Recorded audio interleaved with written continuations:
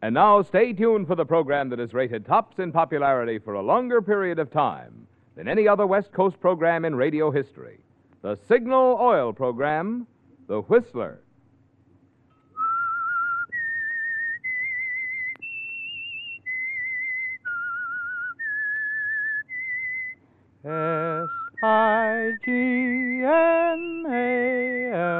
Signal. Signal gasoline.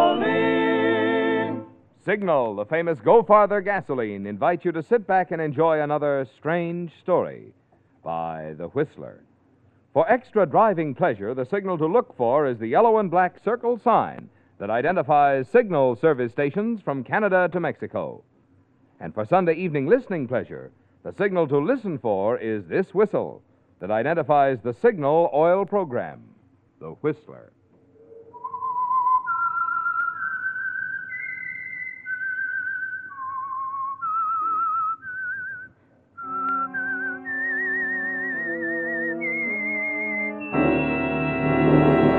I am the Whistler, and I know many things, for I walk by night. I know many strange tales hidden in the hearts of men and women who have stepped into the shadows.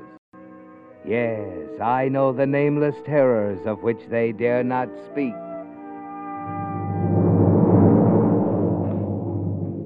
And now for the Signal Oil Company, the Whistler's strange story, The Lady in the Snow.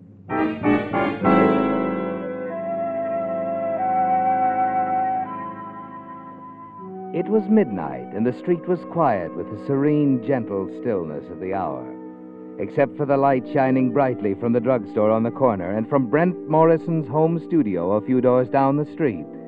The rest of the neighborhood was dark. Inside the studio, Brent Morrison, well-known commercial artist, was working feverishly on an advertising layout with his assistant, Elaine Nelson.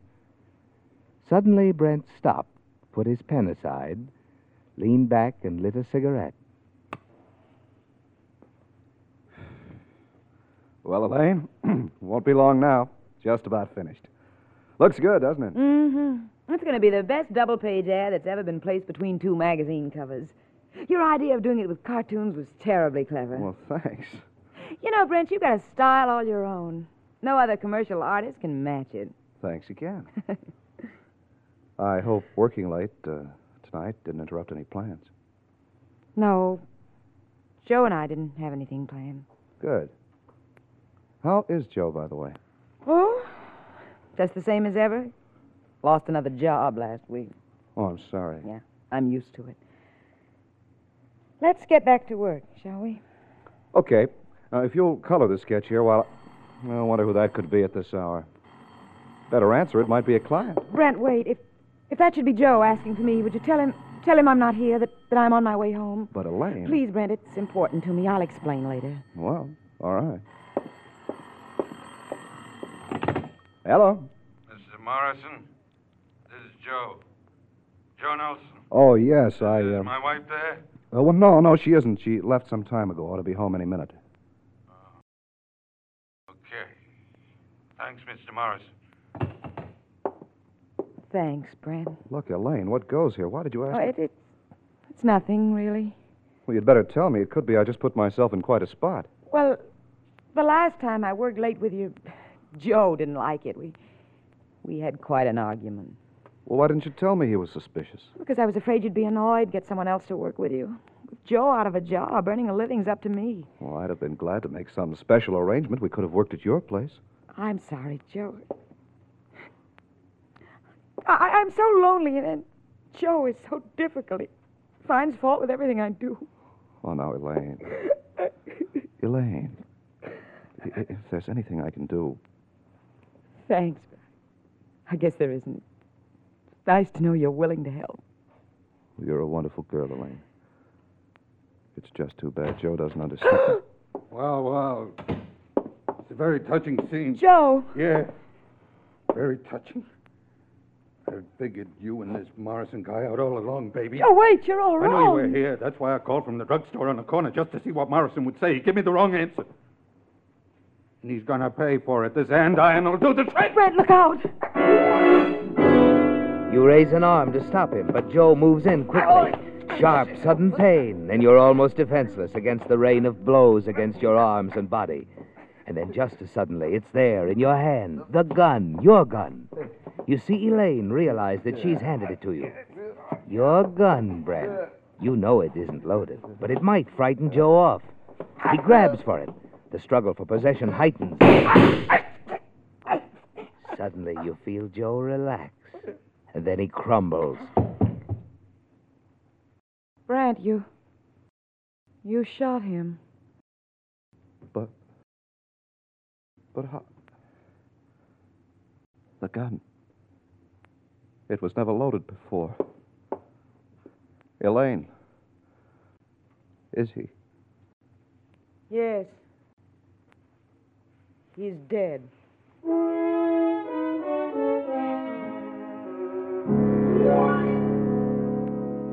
You look down at Joe's lifeless form, and as the gun in your hand clatters to the floor, you wonder how it ever could have been loaded. You blink in amazement, turn from Joe to Elaine. Your mouth forms words to say to her, but the words won't come. She just looks at you, a steady, expressionless stare. And then... Hey, what's going on in there? I heard shots. What happened? I'm so glad you've come. That man there, Mr. Morrison, he just shot my husband. Elaine! It was an accident. It was self-defense, and you know it. Oh, it's no use, Brent. I won't lie for you. Whatever was between us is over now. I can't defend a murderer. This man's dead, all right. Hadn't we better call the police? I've already phoned him, lady. Did it as soon as I heard the shots.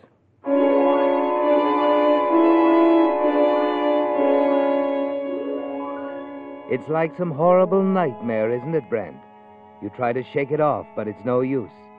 You can't understand why, but Elaine is saying you murdered her husband, and the police are on their way.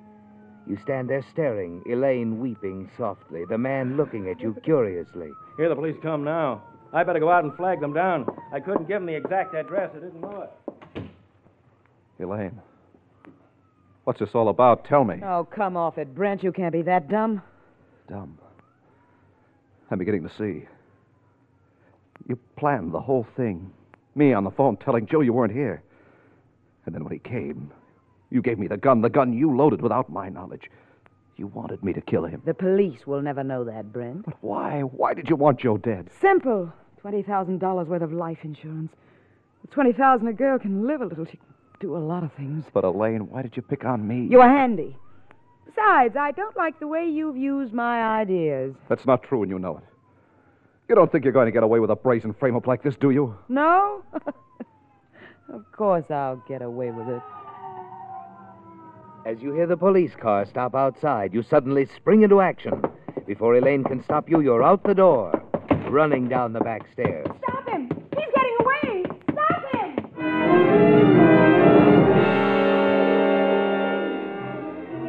You race down the back alley to your car, then speed away into the night.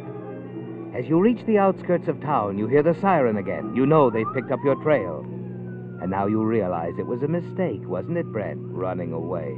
The gun, your gun, Brent, back there on the floor of your studio, your fingerprints on it. By running, no one will ever believe that you were framed for the murder of Joe Nelson. Several miles later, you turn into a narrow road leading past an old abandoned quarry. The police car is closing the gap between you. And then too late, you remember the sharp curve above the old quarry, the deep pool at the bottom. Your car spins, skids, heads for the steep embankment. Quickly, you open the door, jump, just in time as your car starts its horrible descent toward the quarry pool.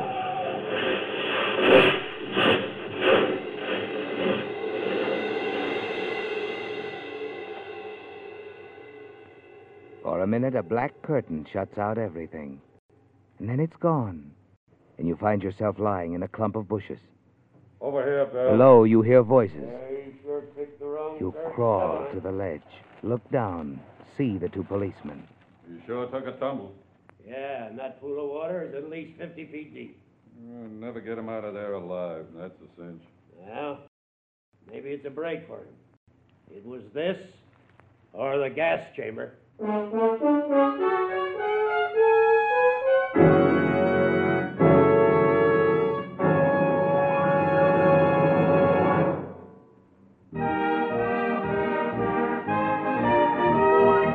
Tonight's $20 Signal gasoline book goes to Helen E. Bryant of Santa Ana, California, for this limerick. My jalopy's a gallant old lass, though not in the Cadillac class. Greater mileage I get, and speed too, you bet, when she's filled up with good Signal gas. Signal, signal, signal gasoline. Your car will go far with Go Farther gasoline. Tonight's limerick writer was twice right when she said that with Signal, the famous Go Farther gasoline, you get both mileage and performance. Naturally, you get both, because today's great Signal gasoline helps your engine run more efficiently. So whether you're looking for economy or whether you're more interested in peppy pickup and smooth, effortless power, remember you get all these things that make driving more pleasure when you switch to Signal, the famous Go Farther gasoline.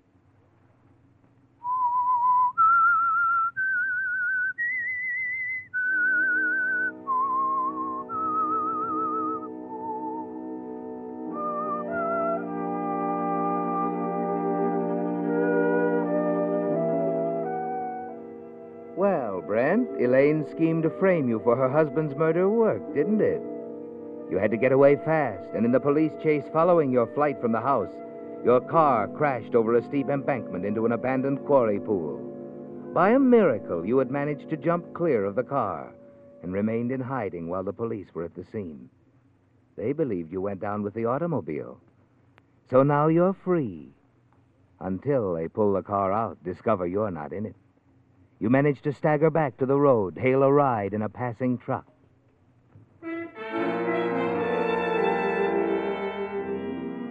You do a lot of thinking, don't you, Brent? And shortly before dawn, you get off the truck at the outskirts of a small mountain village, Kentville. You make your way slowly into a clump of trees, drop exhausted on the grass, and soon you're asleep. When you open your eyes again, the sun is shining, and there's someone standing over you. Hello. Oh. Hello. What? You're hurt. Your shirt, there's blood on it. It's nothing. I just slipped a while ago. Fell on some rocks, just scratched myself up a little. Oh, here. Here, let me help you up. That's all right. I'll be okay. Oh, you are hurt.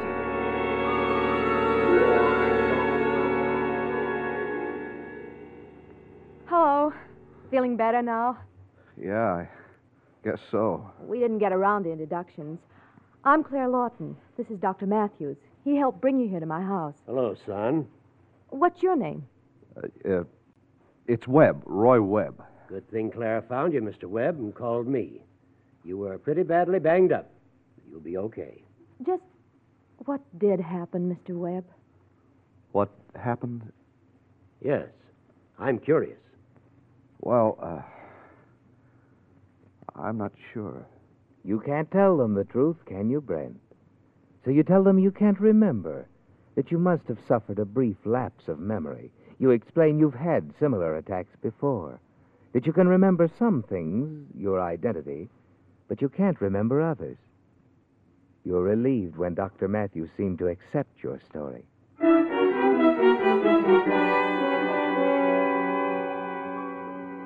The following week, with the help of Dr. Matthews, you find a furnished cottage.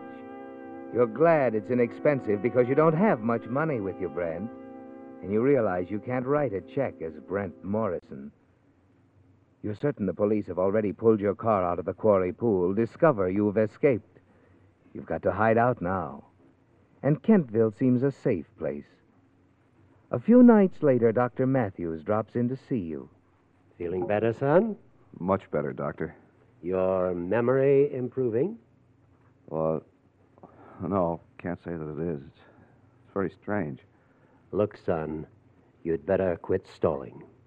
Stalling? You haven't amnesia. You didn't have amnesia the day Claire found you. You didn't betray the slightest symptoms. Oh, I see. Then why did you let me... Because you were pretty badly hurt, suffering from shock. And you seemed like a nice young man. Now I want the truth. Who are you, and what are you doing here in Kentville? Now you know, Brent. Your story didn't fool Dr. Matthews for a second, and you're faced with a vital decision. You make up your mind quickly. Tell him as much as you dare that you've been framed, involved in a scandal affecting your future. But you don't mention names or the death of Joe Nelson. Why, sounds fantastic. You're not making this up, son. What I've told you is the truth, Doctor. All right, I believe you. So you want to stay on here? Maybe need time to think things out, eh? Yes. That's what I want. I need time to think things out.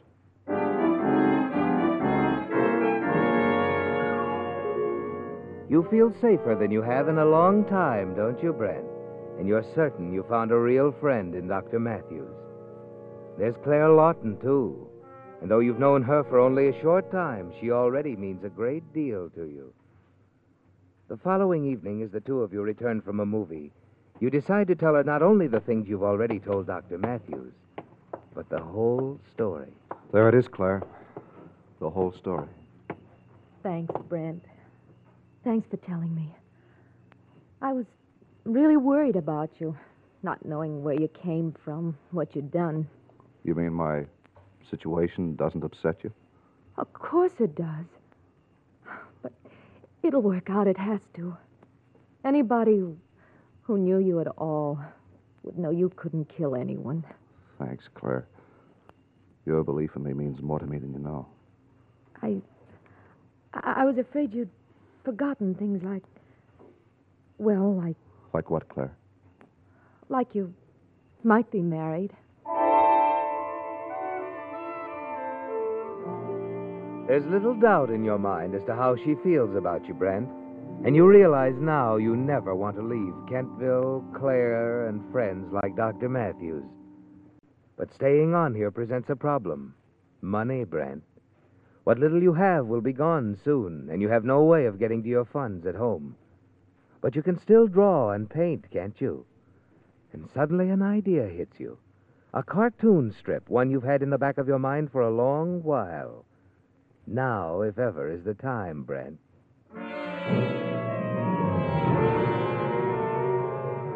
You work feverishly, disguising your style as much as possible. Then, using your new name, Roy Webb, you send the results to a newspaper syndicate in New York. When you receive their reply, a contract, it's even better than you'd hoped. Claire is elated. And as the months pass, you spend more and more time together. You've a bank account now. The citizens of Kentville have accepted you as one of their own. And you wonder if you can't spend the rest of your days here as Roy Webb, cartoonist. And then one evening, as you return to your cottage... Hello, Brent. Elaine. Or shall I call you Roy? Roy Webb. You should have known I'd spot your comic strip, trace you through the syndicate. All right. So you found me. What are you going to do? Turn me in? That depends on you. Joe's insurance money didn't last long, but it was nice while it lasted. I hate to work, you know. I won't have to go back to work, will I? Blackmail, huh? First a frame for murder and now black. I'll make it very easy on you, Brent. $300 a month. That's impossible. Oh, no, it isn't. You forget I know a little about the money in cartoons. I'd like the first payment in a few days. Now, look, Elaine. By the way, I've a new name, too. It's Helen Walsh. You'll have the money by Saturday. Won't you, darling? All right. I'll have it. Fine. I'll be staying here in Kentville for a while. Matter of fact, I rented a small cottage up on the hill. We'll be seeing quite a bit of each other from now on. Won't we, Brent?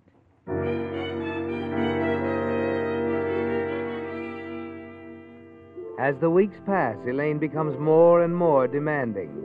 Insists you take her to dinner, the movies, and the lonely roadhouse on the outskirts of Kentville. And finally, she demands that you increase her allowance to $500 a month. You manage to stall her off for a time. But then one night, as you're driving up to her remote cottage, she tells you of a new plan. You know, Brent, I'm getting pretty fed up with this burg. I think it's time I moved on. Palm Springs, maybe. Oh? Isn't this rather sudden, this decision to leave? I guess it is. You're coming with me, of course. Now, wait a minute. I like it here. I know, but I want you in Palm Springs, close by. You and the money. If it's the money you're worried about, I'll mail it to you. You might, for a while. Then you'd miss a payment. I'd come back here and you'd be gone. It might take weeks to find you. Oh, no, darling. Well, perhaps we can work something out, Elaine. At least give me time to think it over. All right. 24 hours. You can think it over that long. Just be at my cabin tomorrow night, Brent. And you'd better decide to go with me.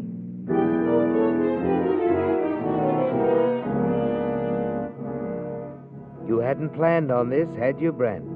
The idea of Elaine leaving Kentville seemed like a very good one to you, but you never thought she'd force you to go with her.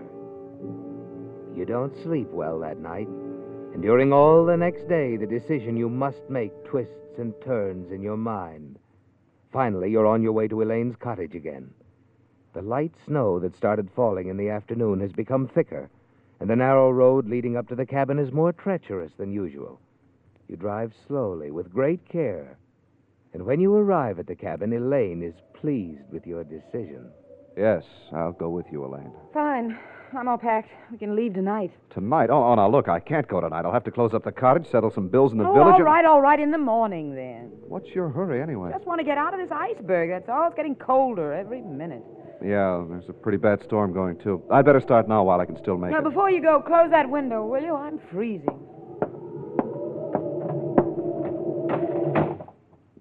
As you start back from the window, you watch Elaine strike a match, bend down to light the gas heater.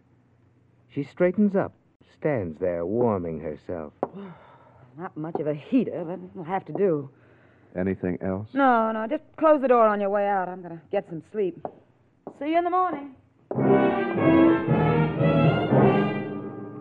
Outside, you brace yourself against the wind, make fresh tracks in the snow to your car. And then suddenly you stop. In one blind moment, you whirl, head back toward the cottage, around to the side, the main gas valve. Quickly, you turn it off. You wait one breathless moment until you're certain the light in the heater inside the cabin has gone out. And then you turn the valve on again. Elaine will be in bed soon, and the heater in the front room will pour forth deadly gas fumes all the rest of the night.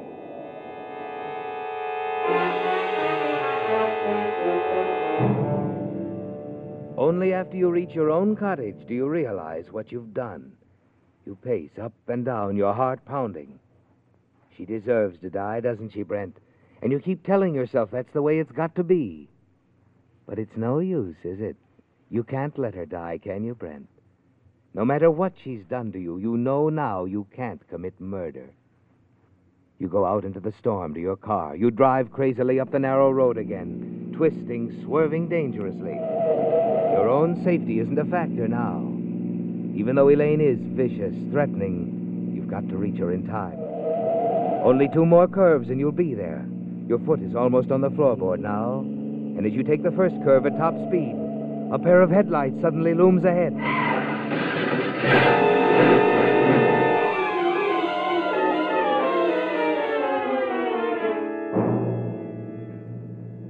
You feel remote, detached, Brent.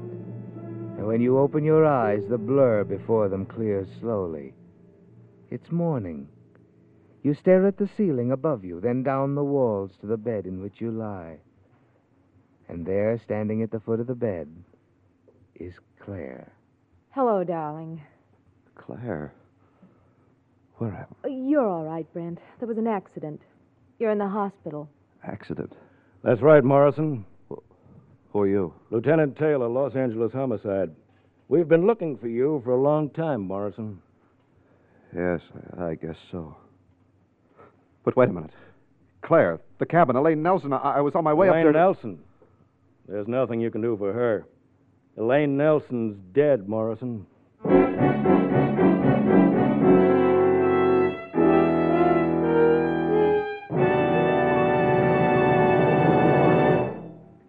If automobile engines were made of glass, a lot more drivers would certainly switch to Signal Premium Compounded Motor Oil. Through the glass, you would actually see how the scientific compounds in this extra-duty Signal oil help to keep wear down and performance up. In the cylinder head, for instance, you would see how one of these compounds keeps Signal Premium from breaking down under heat, keeps it from forming harmful gum and varnish. Around the piston rings, you would see how a second compound in Signal Premium actually removes carbon.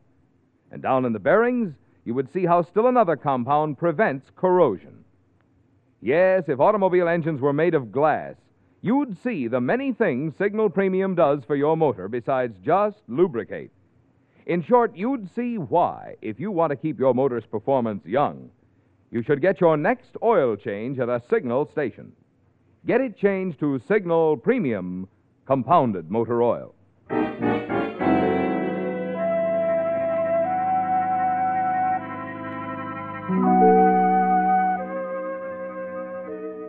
It's all over, isn't it, Brent? You know you were too late. The accident on the road to Elaine's cabin prevented you from reaching it in time to shut off the gas. And Elaine Nelson is dead. Now, in your hospital room, Claire Lawton, the girl you're in love with, is standing by your bed. So is Lieutenant Taylor of Los Angeles Homicide. And you're certain he knows that you're responsible for Elaine's death. There's nothing else for you to do now except tell him the whole story. But you know he won't believe a word of it. As you start to explain... Save your breath, Morrison. We know who did it. We know the whole story. Yes. I suppose you do. As soon as the local police got the facts, they called us. That's why I came. It's all cut and dried. We've got the gun Elaine Nelson was killed with. The gun? I thought it was... Darling, Elaine Nelson was found in the snow several hundred yards away from her cabin last night. She'd been shot to death. Shot to death? She was trying to get away when he caught her. Killed her. He... Who are you talking about? Elaine's ex-boyfriend. She ran out on him after she'd collected her husband's insurance money. He got sore, started looking for him. Her boyfriend? Nick Devens, the guy who ran into your studio the night Joe Nelson was shot. The guy who called the police. But I don't get it. You really caught him for us, Morrison. After Devens killed Elaine Nelson last night, he was making his getaway, driving down the road from her cottage when your car crashed into his. Devens, you mean he... Yes, Brent. He was driving the other car. Wasn't hurt seriously. He'll live to die in the gas chamber. We know now, Morrison, that Devens and Elaine Nelson framed you for her husband's murder the night he was killed in your studio. Devens confessed the whole thing. He did. Yes, darling. Everything's going to be all right for us, after all.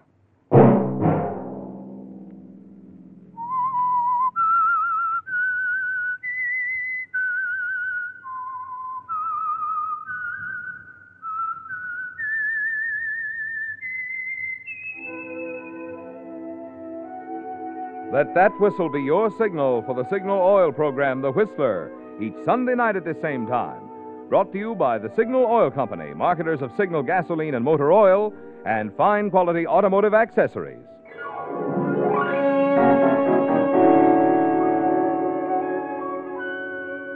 Featured in tonight's story were Hy Averback and Betty Lou Gerson. The Whistler was produced and directed by George W. Allen, with story by Nancy Cleveland, music by Wilbur Hatch, and was transmitted to our troops overseas by the Armed Forces Radio Service. The Whistler is entirely fictional, and all characters portrayed on The Whistler are also fictional. Any similarity of names or resemblance to persons living or dead is purely coincidental. Remember, at this same time next Sunday, another strange tale by The Whistler.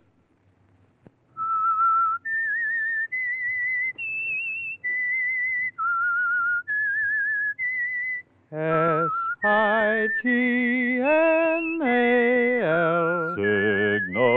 Signal gasoline. Marvin Miller speaking for the Signal Oil Company. This is CBS, the Columbia Broadcasting System.